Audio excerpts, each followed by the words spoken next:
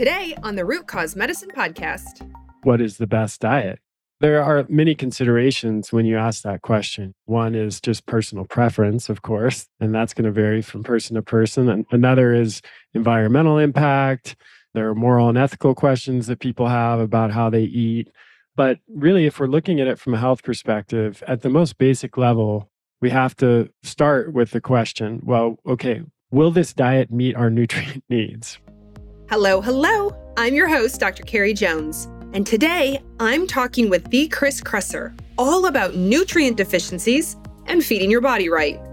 Chris is a world-renowned expert, clinician, and practitioner of integrative and functional medicine. He is the creator of one of the world's most respected natural health sites, Kresser.com, and a New York Times best-selling author. He's on a mission for people to really understand the importance of nutrient deficiencies, as they are often overlooked and misunderstood.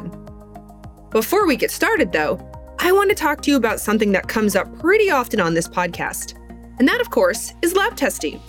You see, testing is one essential way to understand the root cause of an illness. If you are an integrative or functional medicine practitioner, chances are you're placing a ton of orders with a ton of different labs. The Root Cause Medicine podcast is created by Rupa Health. Rupa is the best way to order, manage, and track results from over 30 different labs in one single place for free. Thank goodness. No need to create and log into multiple portals ever again. If you are a practitioner, make sure you go sign up at rupahealth.com to create a free account today. Now, let's start the show.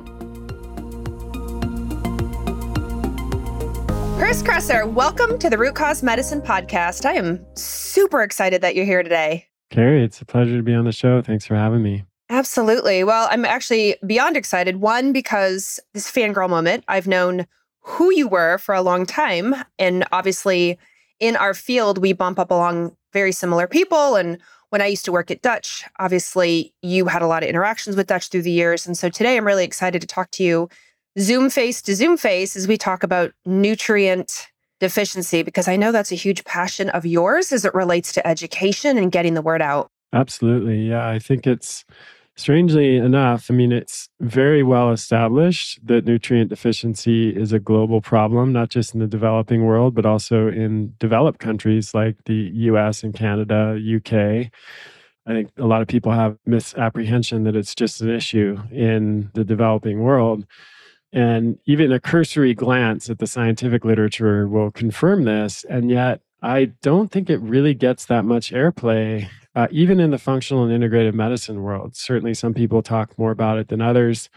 But a lot of the focus over the last few decades has been on macronutrients, right? Should we do low carb? Should it be low fat? And then carnivore or plant-based? And very little focus on the micronutrients, the vitamins, minerals, and phytonutrients that really are the fuel that enable all of the different functions to happen in the body. And as I get older and as I think more about how I want to contribute and what my legacy might be, I started to think, what is one area that is, or one issue that is widespread that affects almost everybody, but that is actually relatively easy to fix? We have these other global health problems like environmental toxicity and depletion of soil quality and changes to the microbiome that happen even before we're born, because that we have no control over or very little control over as individuals. But with nutrient status is actually something that we can influence, all of us. And so it's relatively low-hanging fruit. And it's the rising tide that lifts all boats. Because everything depends on nutrient status, if you improve that, everything else will get better. So this is kind of my mission. I don't want to say in life, because life is a long time, but it's my mission right now. I love that. And actually, a rising tide lifts all boats is one of my most favorite phrases. So I can appreciate when you say that. And as we dive into this, I think it's going to hit home for a lot of people.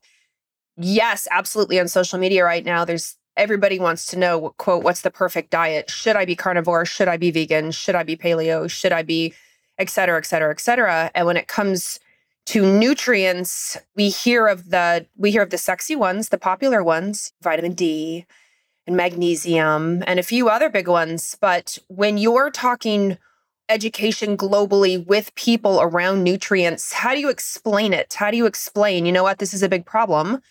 Here's what we need to be looking for, or here's why it's beyond just should I be vegan or should I be carnivore? Yeah, it's a really great question. And I think that we can use nutrient status and nutrient availability as a frame for answering that question that so many people have of what is the best diet?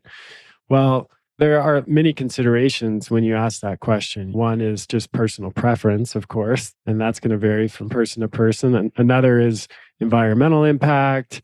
There are moral and ethical questions that people have about how they eat.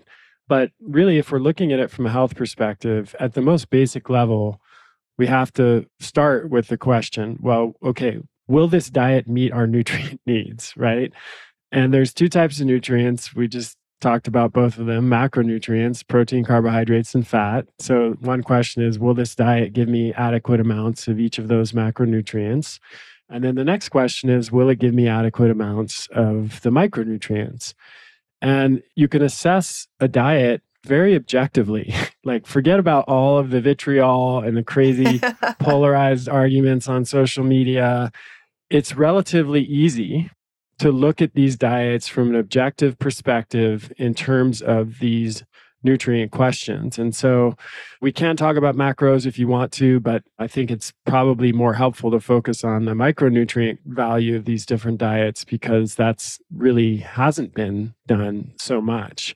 When we break it down further into micronutrients, it turns out that there's two main categories of nutrients that we need. There are nutrients that we get from animal foods.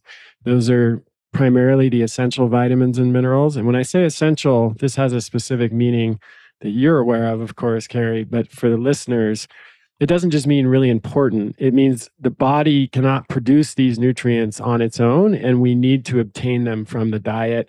And if we don't, very bad things can happen all the way up to death. So that's what essential means in this context. And so we're talking about vitamin B12, heme iron, zinc, preformed vitamin A, retinol, creatine, taurine, vitamin K2, vitamin D, high quality protein, bioavailable protein that you can easily absorb. There's a macronutrient. DHA and EPA are not currently considered essential nutrients. These are the long chain omega-3 fats.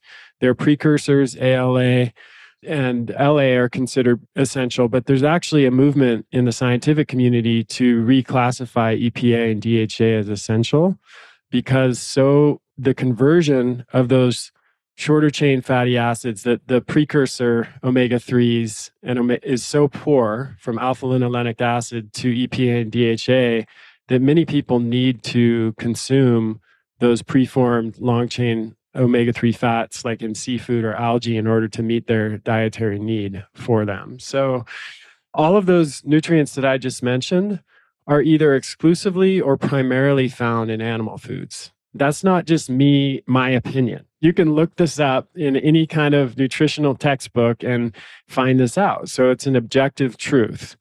Now, if you're eating an exclusively plant-based diet, that doesn't mean you can't get these nutrients in other ways through supplementation or in some cases precursor nutrients that could be converted. But you absolutely have to be aware and acknowledge that animal foods are a much better source of these essential vitamins and minerals. Now, on the flip side, so the carnivores are cheering right now. They're like, all right.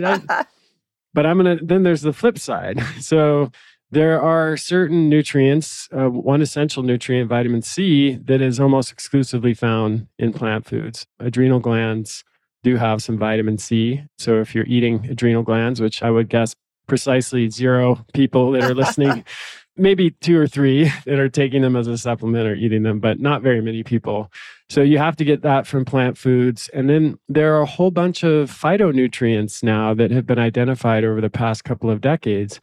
I want to be clear, these are not considered essential in the same way that we literally can't live without them, but we might not live very long without them, or we might not live very well without them. So these are nutrients like carotenoids, lycopene, beta carotene, lutein, zeaxanthin, which people have heard of, diallyl sulfides. So those are phytonutrients present in the allium class of vegetables, garlic being a great example, polyphenols, flavonoids like quercetin and flavanones, lignans, plant sterols and stanols, isothiocyanates and indoles, and then fiber, which doesn't actually nourish us, but does feed the beneficial bacteria in our gut, which virtually everybody knows now is important. You see this on even the cover of Time magazine and every major newspaper. We all know how important gut health is. So if you're only eating animal foods, you're going to miss out on these phytonutrients, which have been shown to play a really important role in our health and longevity. If you're only eating plant foods, you're much more likely to miss out on the essential vitamins and minerals that we know are absolutely necessary for health and well-being. And like I said, in either case, there are things you can do, ways you supplement, workarounds, et cetera. But that's, in my opinion, always going to be less advantageous than just consuming those nutrients in food form. Mm-hmm. So 2 questions. One, people right now listening are going, is there a test? Can I just do a test and find this out? The second question they're going to ask is, well, oh gosh, my diet is not that diverse. I'm going to increase my diversity. And does our food system nowadays and our soil quality allow for us to get the amount we need? Yeah, those are both good questions. So the first question, is there a test? My answer is, I so wish that there was. I know. It would make my life so much easier, and your life so much easier, and everyone's life so much easier. But there is not a single test. Well, let me rephrase that. There are single tests out there that are marketed as the solution to this problem, but none of them are evidence-based. And the reason for that is that you have to look at each nutrient individually. Each nutrient is stored, metabolized, and processed in the body in a different way. And so you can't just take a sample of a certain body fluid like blood or serum or saliva or urine or even a tissue sample and expect to find all of the nutrients there that you want to find. So let me just give you a couple of examples. One is calcium. So calcium is maintained in an extremely narrow range in our blood. And if it drops below that range or goes above that range, you're basically on the way to the hospital. It's that serious. It's life-threatening. And so if calcium starts to go out of range, the body will, because of low calcium intake in the diet, the body will remove calcium from the bones. And this is, of course, why low dietary intake of calcium leads to osteopenia and osteoporosis, because the body will do anything it can, including compromise your bone health and your long-term health, to maintain that very narrow range of calcium in the blood, because that is an acute, life-threatening situation if you don't. The body will always prioritize survival over any long-term benefit, which makes sense, right? That's probably what we want. So what happens when you measure calcium in the blood? What does that tell you? Absolutely nothing. That always looks good. It tells you that you're not dead and that you're not probably on the way to the hospital if it's in the normal range. Okay, so that's a big problem. And calcium in the urine is not an accurate measure of calcium status. In the hair, it's not really a particularly accurate measure. And so we're really stuck with that. This seems super low tech, but we mostly have to rely on dietary survey to assess calcium intake, like using an app like Chronometer or MyFitnessPal, where you just carefully track what you eat for 5 days. It will spit back a daily average of calcium intake. And I mean, it seems incredibly absurd in 2022 that that's how we have to assess calcium, but that's the situation that we're in. Iodine is another example. You can do a 24-hour urine iodine test, and that will give you some information. But what it will tell you is what your most recent intake of iodine was over that 24-hour period. It does not tell you long-term iodine status. You can measure iodine in hair, and that will give you some idea of long-term iodine status. You can also measure a marker called thyroglobulin. which is related to the thyroid, but is actually can be a decent marker of long-term iodine status. Magnesium. This one is super tricky because 99.5% of the magnesium that's in the body at any given time is stored inside of the cell or even inside of the bones or the tissue. And so if you measure magnesium in the serum, you're only measuring 0.5% of the magnesium that's in the body. The best way to assess magnesium status, like gold standard, is to do a buccal swab. That's a cheek swab. You rub around a little Q-tip type of thing, and you collect cells, and then you send that off to a lab, and they do an intracellular magnesium assessment. That's about $250 for that one single nutrient. So you get the picture, right? It's not to really accurate put together an assessment of all of the different nutrients. You're talking about multiple different tests, multiple different body fluids or tissues, and probably thousands of dollars. So this is where it becomes really important to understand the nutritional value of different foods and dietary approaches because we can't easily rely on testing. Right. Do you have any questions about that before I move on to part 2? That was probably a longer answer than you were expecting, but no, actually it was perfect because I would say those are definitely top nutrients. Magnesium is a big one on how to test. And calcium, iodine, obviously all of them. That's why I laughed when you mentioned all of them because I thought, oh yes, they're quite controversial is not the right word, but they're commonly discussed. Let's say that on social media where people feel there is a perfect test, not realizing the big nuances. And as somebody recently said to me, testing magnesium is like all the people are in their homes. Magnesium is in a home. And so if you're just looking up and down the street for the people, that which is your blood, right? Your artery, you're drawing your blood, you're not going to find it. All the people are in the home. And so, but yet, unfortunately, these tests are run quite regularly.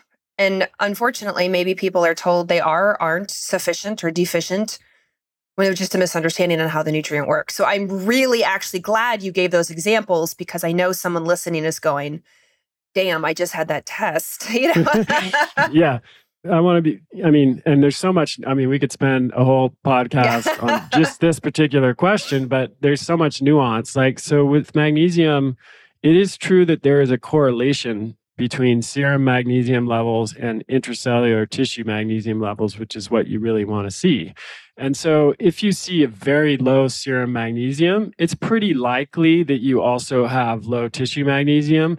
And if you see very high serum magnesium, it's also likely there you have low tissue magnesium. So it's not like they're completely unrelated and that there's zero value in doing a serum or red blood cell magnesium test. I still do them with patients, but you have to take it with a grain of salt and you have to realize there's situations where it's not going to be accurate and reliable. Yeah, absolutely. Absolutely. All right, on to the next half of the question. Yeah, so this one is not a short answer either, but that's okay. Yeah, so there's been a profound change, of course, in the last 100, 200 years in the modern world that we live in. Everybody's aware of this. And some of the biggest changes that affect nutrient availability are one that you mentioned, a decline in soil quality. Nutrients come from the soil. And that's even how plants get nutrients. They take them up out of the soil, right? And so if there's a shift in soil quality, then that's going to impact every type of diet, whether you eat plants or animals, because guess what animals eat? Plants. So if the plants are lower nutrients, the animals will have lower nutrient content. We're eating the animals and the plants. We're going to extract lower amounts of nutrition no matter what. And some soil scientists that I've interviewed on my own podcast and talked to have helped educate me on this. It's not so much that the nutrients are not there in the soil anymore. It's that we've disrupted the soil microbiome. So people can probably understand this analogy. There's lots of microbes in the soil. And one of the roles that the microbes play is that they actually help plants to extract the nutrition from the soil. And when you disrupt the microbiome of the soil through pesticides, herbicides, monocropping, industrial agricultural techniques, tillage, all of the sort of pretty brutal ways that we attack the soil, then what happens is the plants are no longer able to extract the nutrients in the same way that they were before the soil microbiome was disrupted. And this can have a just enormous impact on the nutrient levels in food. One of the quotes from a paper that I read that has always stuck with me is that we would have to eat 8 oranges today to get the same level of nutrition that our grandparents got from just 1 orange. That's terrifying if you think about it, because we're not talking about changes over thousands of years. That's 2 generations. We're talking about 60 to 80 years in recent past that there's been that kind of precipitous decline in the nutrient value of food. And you see this across lots of different nutrients: magnesium, essential vitamins and minerals, and then phytonutrients as well. So that's one cause. Another cause is just the globalization of the food system. We know that a plant will start losing nutritional value as soon as you harvest it, right? And so I'm sure most people have heard the statistic that the average carrot has traveled 1,800 miles before it gets to our plate. Hopefully people are shopping at farmers markets or doing that to minimize that travel. But if you're just going into Safeway or Vons or any kind of, or Whole Foods for that matter, and you're buying produce there, chances are it's been shipped for hundreds of miles. And so it gets harvested out of the ground. It stays in a dark truck. It travels for miles and miles. It goes into a warehouse that's also dark, comes into the food, to the store in the back. It's probably dark. Finally gets put out onto the shelves and eventually gets purchased. Who knows how much time has passed? And during that time, nutritional value is being lost every minute. And so that's another big cause of lower nutrient value, because even our grandparents ate food that was mostly local because we didn't have the infrastructure that we have now. I was involved, unfortunately, a few years ago, I got food poisoning in the Bay Area. And it turned out it was a Vietnamese, really good quality Vietnamese restaurant that we ate out at one night. And the basil was contaminated. And the basil had come from Guatemala and was washed in contaminated water in Guatemala and shipped to this really nice restaurant in the Bay Area. Like, that's our reality now at this point. So that's another reason. And then, I mean, there's 9 or 10, but I'm going to stick with 3 so we just don't go on and on. The third reason would be environmental toxins. So, which you're well aware of, we have heavy metals like lead, mercury, cadmium, arsenic that are ubiquitous in the food supply, unfortunately. And then we have things like glyphosate and bisphenol A and a whole bunch of organic toxins, that pesticides, herbicides. All of these toxins decrease nutrient absorption because nutrients will bind to these toxins in an effort to protect us. Calcium is a great example of that. And then we don't absorb the calcium or the toxin, which is good because calcium's sort of taken one for the team, so to speak. But then we don't get the calcium, even if we're eating it. So I'll sneak a fourth one in really quickly. I mentioned the disrupted microbiome of the soil, but we also have disrupted microbiomes. And guess what? The microbes play the same role in our gut that they do in the soil. They help us to absorb and digest nutrients. So if we have SIBO or dysbiosis or undetected parasite infection or fungal overgrowth or any number of other GI conditions, which are again, just shockingly common at this point, then we're not going to absorb the same level of nutrition from the same meal as someone else sitting right next to us, optimal gut health. So yeah, those are 4 out of the 10 reasons. A little depressing, but it's the world we live in. So for me, it's like the sooner we accept that and then take appropriate action, the better off we're going to be. Which is the next question. Obviously, I was going to say this sounds a little doom and gloom. What can people do? If we pivot this to proactivity, what do you tell people? Yeah, so when I first started my career, I got into functional medicine via nutrition. Like, I was very sick myself, and it was a paleo type of diet that brought me back from the brink. And the healing power of nutrition was really my entry point into all of this. So early on in my career, I was kind of, my firm desire or hope, I guess I could say, was that we could meet all of our nutrient needs through food alone. Certainly our ancestors did. And humans are adapted to getting nutrients from food. That's how we've always got them. I think it's much harder to cause problems with over consuming nutrients with food, whereas you can do that with supplements. And so I really wanted that to be true. And to be honest, I think I was a little bit stubborn about that for a while. And it took me longer than I would like to admit to fully accept that we're not living in that world anymore. And it is no longer possible, in my opinion, to meet all of our nutrient needs through food alone. And there was like a 1 or 2 year period where I was just sitting with that going, man, this sucks. Like, I don't want to have to take supplements. I just want to be able to eat a really clean, nutrient-dense diet and call it a day. Like, I'm pretty bad with taking supplements, actually, for a clinician. I have to admit, like, I'm not a good patient that way. I have to set reminders, and I just don't like to do it. I would rather not. In fact, I don't know that many people who love the experience of taking supplements.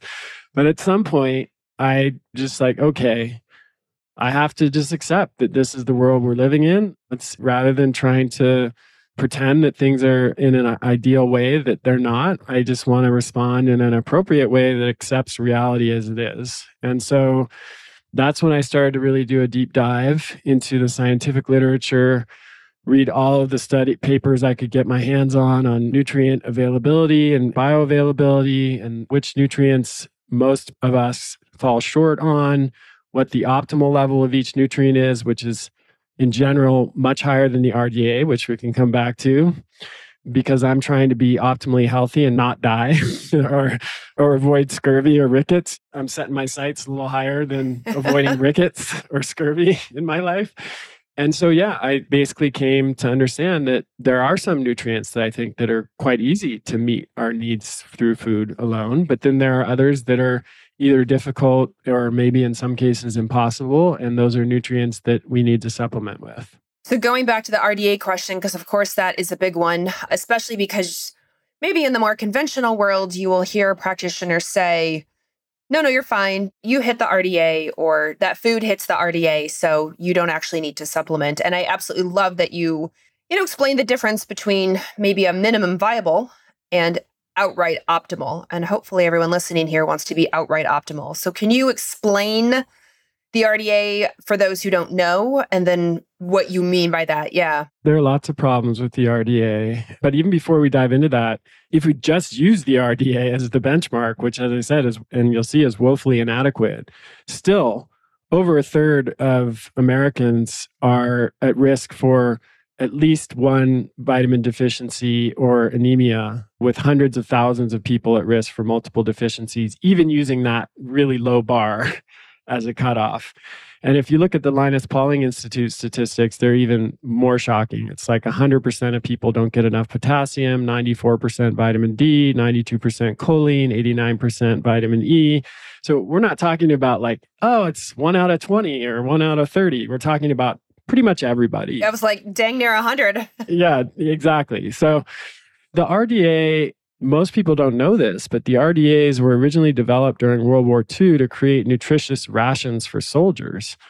So that was never like designed even to be the optimal amount. It was designed to be the amount that would keep soldiers functional during a wartime period when access to nutritious food was limited. They're eating MREs essentially. So again, now you understand, like, which have gotten no better. Yeah, that's the benchmark. I think we can do better than the nutrient value that's contained in an MRE, meal ready to eat, for people who are not familiar with that term. Not military. Yeah.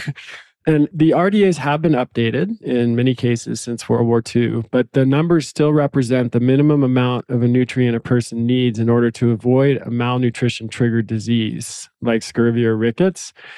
And some other problems is that they don't take into account several factors which really play a big role in our nutrient absorption and nutrient status. And those include things like gender, age, health.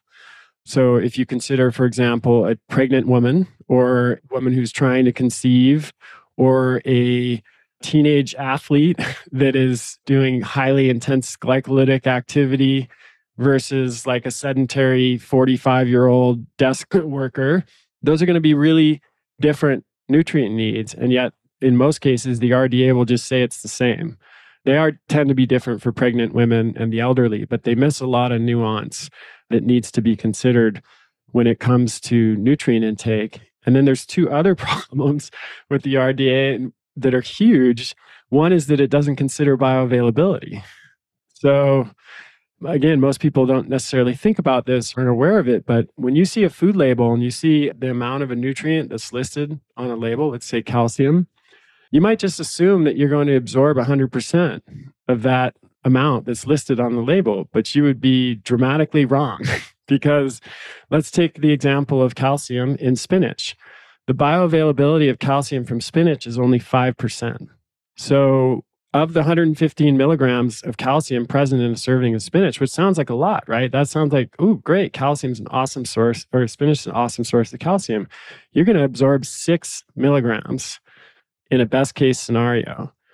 So what happens then with the RDA? If you look at the RDA and you say it's 1,000 milligrams of calcium, okay, I'm going to eat spinach, that's 115, and then you just go down the list checking it off, you will fall short because you haven't considered bioavailability and the RDA has not considered bioavailability. And then slightly related to that is nutrient synergy.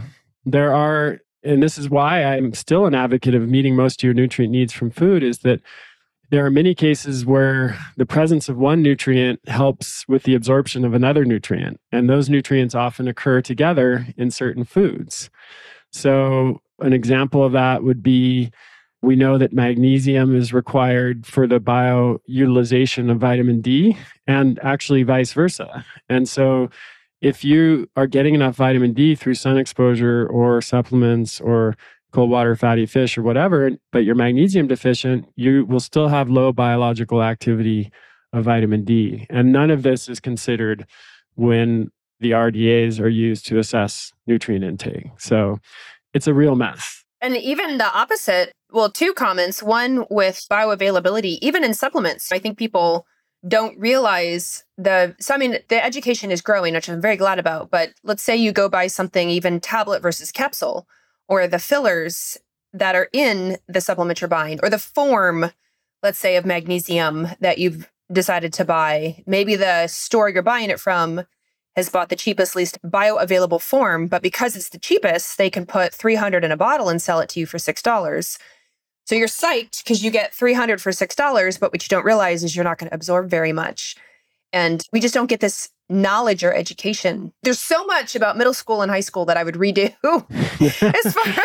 This would be some of this basic information around dietary health is big. And then the second comment I wanted to make is, while magnesium helps vitamin D absorb, I don't think people realize that there are nutrients that block absorption. Absolutely. And so they're just popping everything at once, swallowing it with their coffee that's got creamer in it, not realizing several things can cancel each other out and block absorption. Yeah, that example I used of calcium, the reason that bioavailability of calcium is so low in spinach is oxalate or oxalic acid. And that's actually what's inhibiting calcium absorption. And oxalic acid doesn't just inhibit calcium absorption, it inhibits the absorption of magnesium and other minerals as well. And it's not just in spinach, it's in a lot of dark leafy green vegetables. And in fact, like kale is also on paper a pretty good source of calcium, but you're not going to absorb very much of it. Cruciferous vegetables like broccoli are actually a better source of calcium because even though they're lower on paper than dark leafy greens, they're also lower in oxalic acid.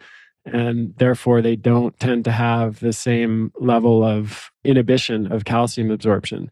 Even things like tannins in tea can interfere with iron absorption. And in fact, my patients with hemochromatosis, which is an aggressive iron storage disorder that causes iron overload, will often advise them to consume calcium with meals if they tolerate dairy products, and tannins like tea with meals, because calcium and tannins can interfere with the absorption of iron. So there's all this stuff happening. This is why I think it's really easy to get yourself in trouble when you just follow the advice of, I think there are most people on the internet who are promoting a certain diet are actually well-meaning. In many cases, their life has been changed by adopting a vegan diet or a carnivore diet or whatever it is. They naturally sort of convey that enthusiasm and their own experience and assume and want to share that with other people. But in many cases, there's a lack of long-term data there. They maybe switched from a standard American diet to a vegan diet, or from a standard American diet to a carnivore diet, and they feel so much better. But is that because of the particular diet they chose to, or is it because of what they stopped eating? Yeah. Yeah. That they were eating previously? In other words, would the vegan have felt just as good or even better if they went to a paleo diet that also removed all of the crap, but then contain animal products that have those essential vitamins and minerals?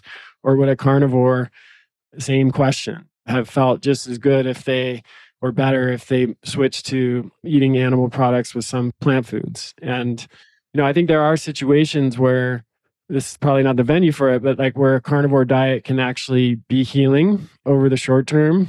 But I just do have concerns about the long-term nutritional value of the diet for all the reasons we've been talking about today.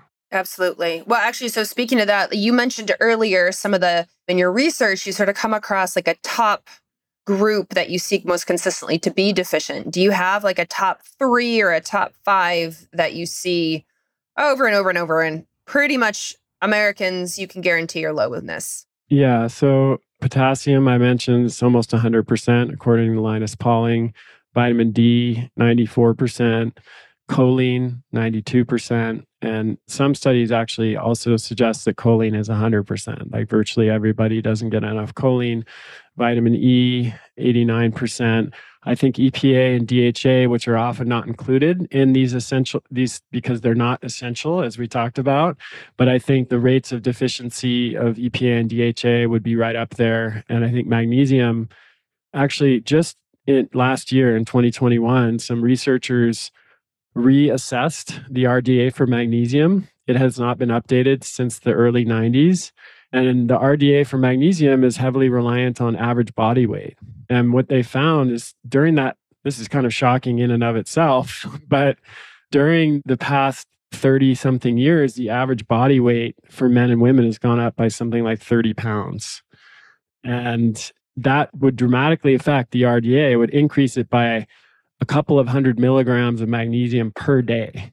And so these researchers were saying, hey, look, we can't just keep using this RDA from a time where people weighed 30 or 40 pounds less on average than they do today. And people are already falling short of that RDA. Now you increase it to the point where it's like 650 milligrams per day for men, and the average intake is still around 300. So that's a case where, like, I think almost everybody is not getting enough magnesium, especially if you use the more updated RDA. So I think those would be the top 5. Okay. So potassium, choline, EPA, DHA. Potassium, vitamin D, choline, EPA, DHA, magnesium, and vitamin E. And vitamin E. Okay. You heard it here, people. We're still in the top 80%. Yeah. We haven't gotten down to like 60%. So there's many more after that. So, I mean, the other thing that, like, the elephant in the room here, Carrie, is I imagine some people are listening to this and they'll be like, okay, fine. Well, that applies to people who are eating pizza and chicken nuggets and drinking big gulps. And that is 60% of the calories an American consumes at this point come from ultra processed and refined food. And so, yes, absolutely. People who are eating those kinds of food are way more nutrient deficient than someone who's eating a nutrient dense whole foods diet. There's absolutely no question about that. However, because of all of the factors we talked, 4 of the 10 factors we talked about, we didn't talk about some of the others. Even if you're eating a whole foods nutrient dense diet, because of declining soil quality, because of globalization of the food system, because of growing toxic burden, because of disrupted gut microbiomes, nutrient deficiency is still very common, even in people who are doing all of the right things. That's what's like just heartbreaking for me. And in my practice, I did test almost everyone for nutrient deficiency. And it wasn't the one test, it was all the different tests. And I would say in the course of 15 years of treating patients, I could probably count on 2 hands the number of people who didn't have multiple nutrient deficiencies. And again, I think you know my typical patient. They're not eating chicken nuggets and pizza. And these are people who followed my work for many years, typically before coming to see me. They were already on paleo, AIP, all kinds of different nutrient-dense diets, and they were still falling short. Yeah, I have a good friend, Dr. Kate Henry. She's a naturopath on the East Coast, and she uses Chronometer. This is not sponsored at all. It just happens to be one where you enter in your... It's a good app. Right, it's a good app. It enters in and it tells you what you're sufficient in, what you're deficient in. And she does a lot with mood and mental. And she was explaining how just from the dietary intake alone, depression and anxiety, and then even out from there, that she has seen greatly improve, if not resolved, by fixing these nutrient deficiencies, replenishing the nutrient deficiencies, is just absolutely mind-blowing. Because while we're talking about the actual nutrient themselves, what we don't have time to, but as people can hopefully allude to, is that these nutrients go on to do so much in the body. If you're listening to this thinking, I don't even know what choline is or what choline does, like, it's massively important. Like vitamin E, oh yeah, I've heard that's an antioxidant, but vitamin D does so much. Vitamin D does so much. Think of it this way. Yeah. Everything that happens in the body happens because of an enzymatic reaction. An enzyme is a protein, and every enzyme has micronutrients as cofactors. That's the easiest way to explain it. So there is nothing going on in the body that is not happening as a result of those micronutrients being available to drive those enzymatic reactions that are doing everything from growing tissue to regulating metabolism to producing hormones to firing synapses in the brain. Every single process that happens in the body requires micronutrients. Dr. Bruce Ames, who's a renowned microbiologist at UC Berkeley, one of my favorite researchers, now kind of in the twilight of his career, it was famous for many reasons, but one of his kind of pioneering theories is called triage theory. And triage theory holds that every enzyme, like I just said, everything that happens requires micronutrients. And there are basically two types of processes in the body. Two types of proteins. One is a survival protein, and the other is a longevity protein. And as the names imply, the survival proteins are doing everything that's required for immediate short-term survival. Longevity proteins are doing things that are helping us to live a long and healthy life. And the thing is, both of those proteins require the same micronutrients. So if there is a shortage of any of the micronutrients, the body will triage and give those nutrients to the survival proteins. And then there's not enough left over for the longevity proteins. That was a profound realization and a huge contribution to understanding the role that micronutrients play in long-term health. So if you understand that, then the natural conclusion is that the key to longevity and health span is to maximize our intake of these roughly 40 micronutrients that Dr. Ames has identified as being involved in the body's key metabolic processes.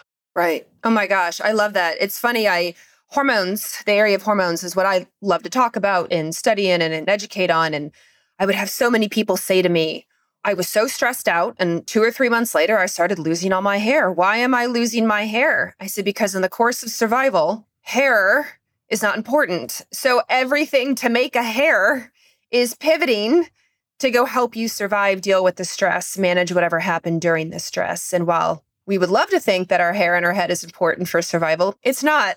And so a lot of times when I would give that metaphor, people go, damn.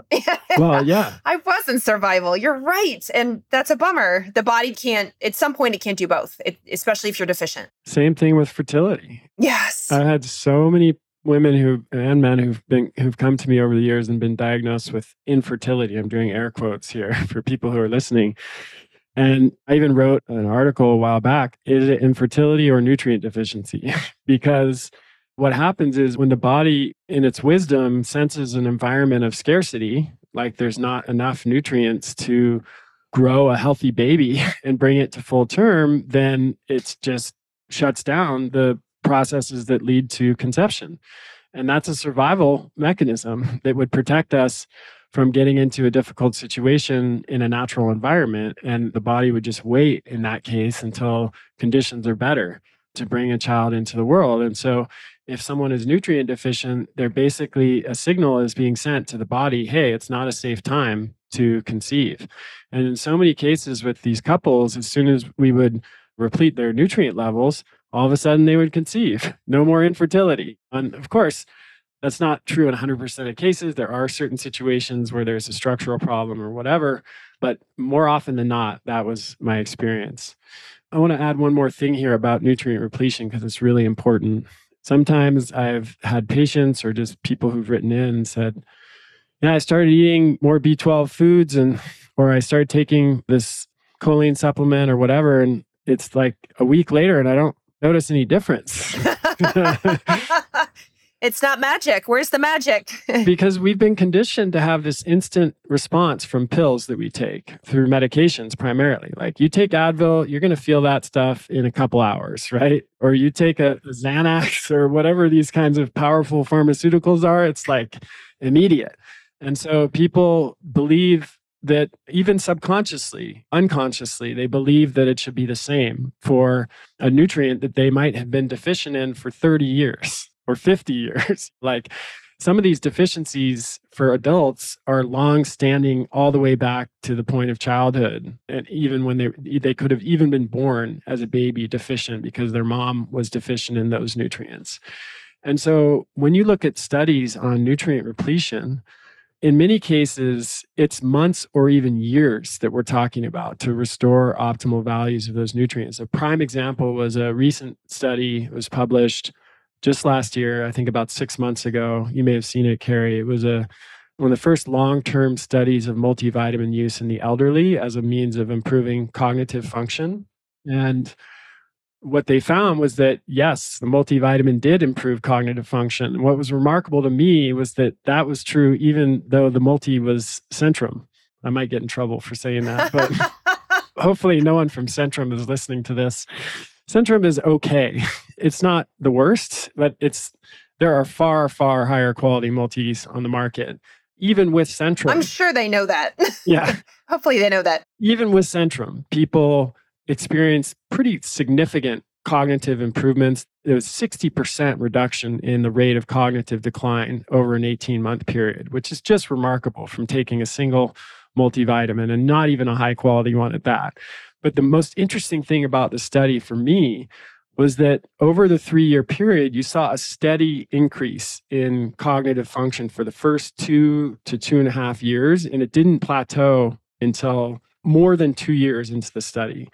So if that hypothetical person that we were talking about was like, after a month, I don't notice any difference. They were just at the very beginning of that curve, of that upside down hockey stick. They would have missed all of the improvement that their fellow study participants got by sticking with it over that period of time. So I always tell my patients and our customers, like, you got to stick with this. It took you a long time to become nutrient deficient in many cases, and you can't expect an overnight miracle. Although that's not to say that people don't notice changes right away. They often do, but it takes time. You have to give it time. Yeah, absolutely. I mean, especially like, in the case of maybe a B12 shot, or, I've had patients who were so vitamin D deficient and a week on vitamin D, and they were like, oh my gosh.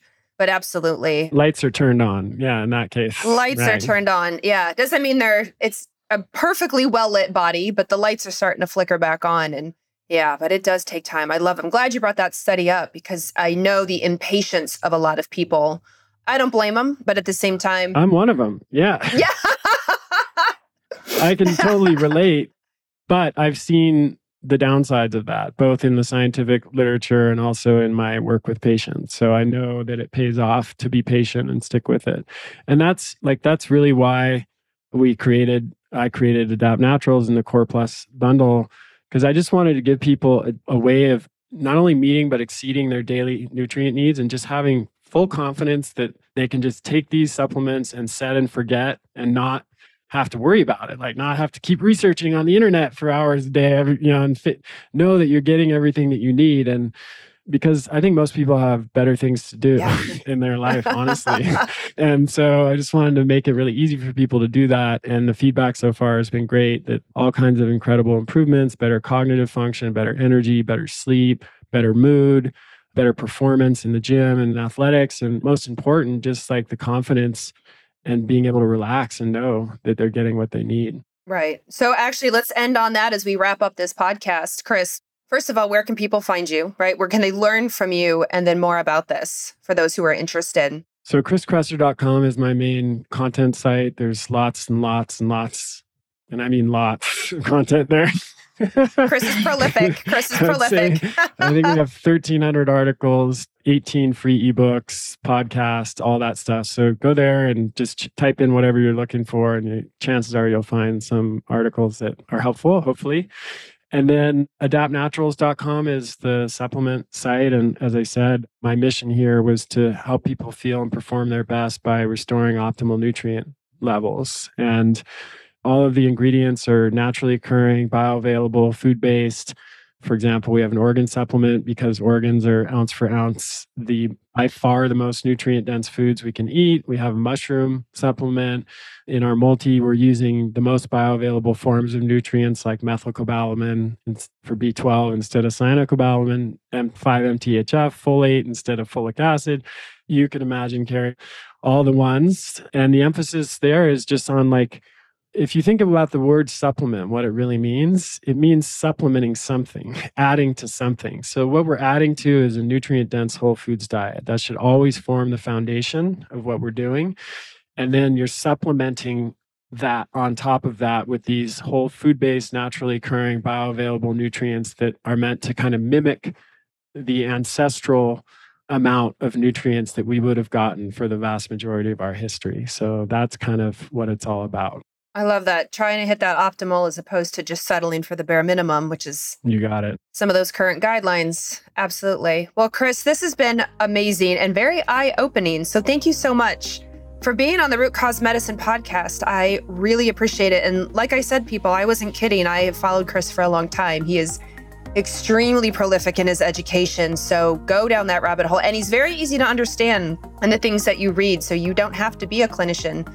You can be, but you don't have to be to learn from him. So thank you again for being on today. Thank you, Carrie. This was a great interview. I enjoyed talking to you. And thanks everyone for listening. Hope it was helpful. Oh my goodness. Thank you so much for listening to today's episode. I have one quick favor to ask before you go. If you loved today's conversation, would you mind leaving us a review on whatever podcast platform you're listening on right now? My whole goal is education. So positive reviews are actually the number one thing that help new people discover the show. You're amazing. I so appreciate it. And I'll catch you on the next episode.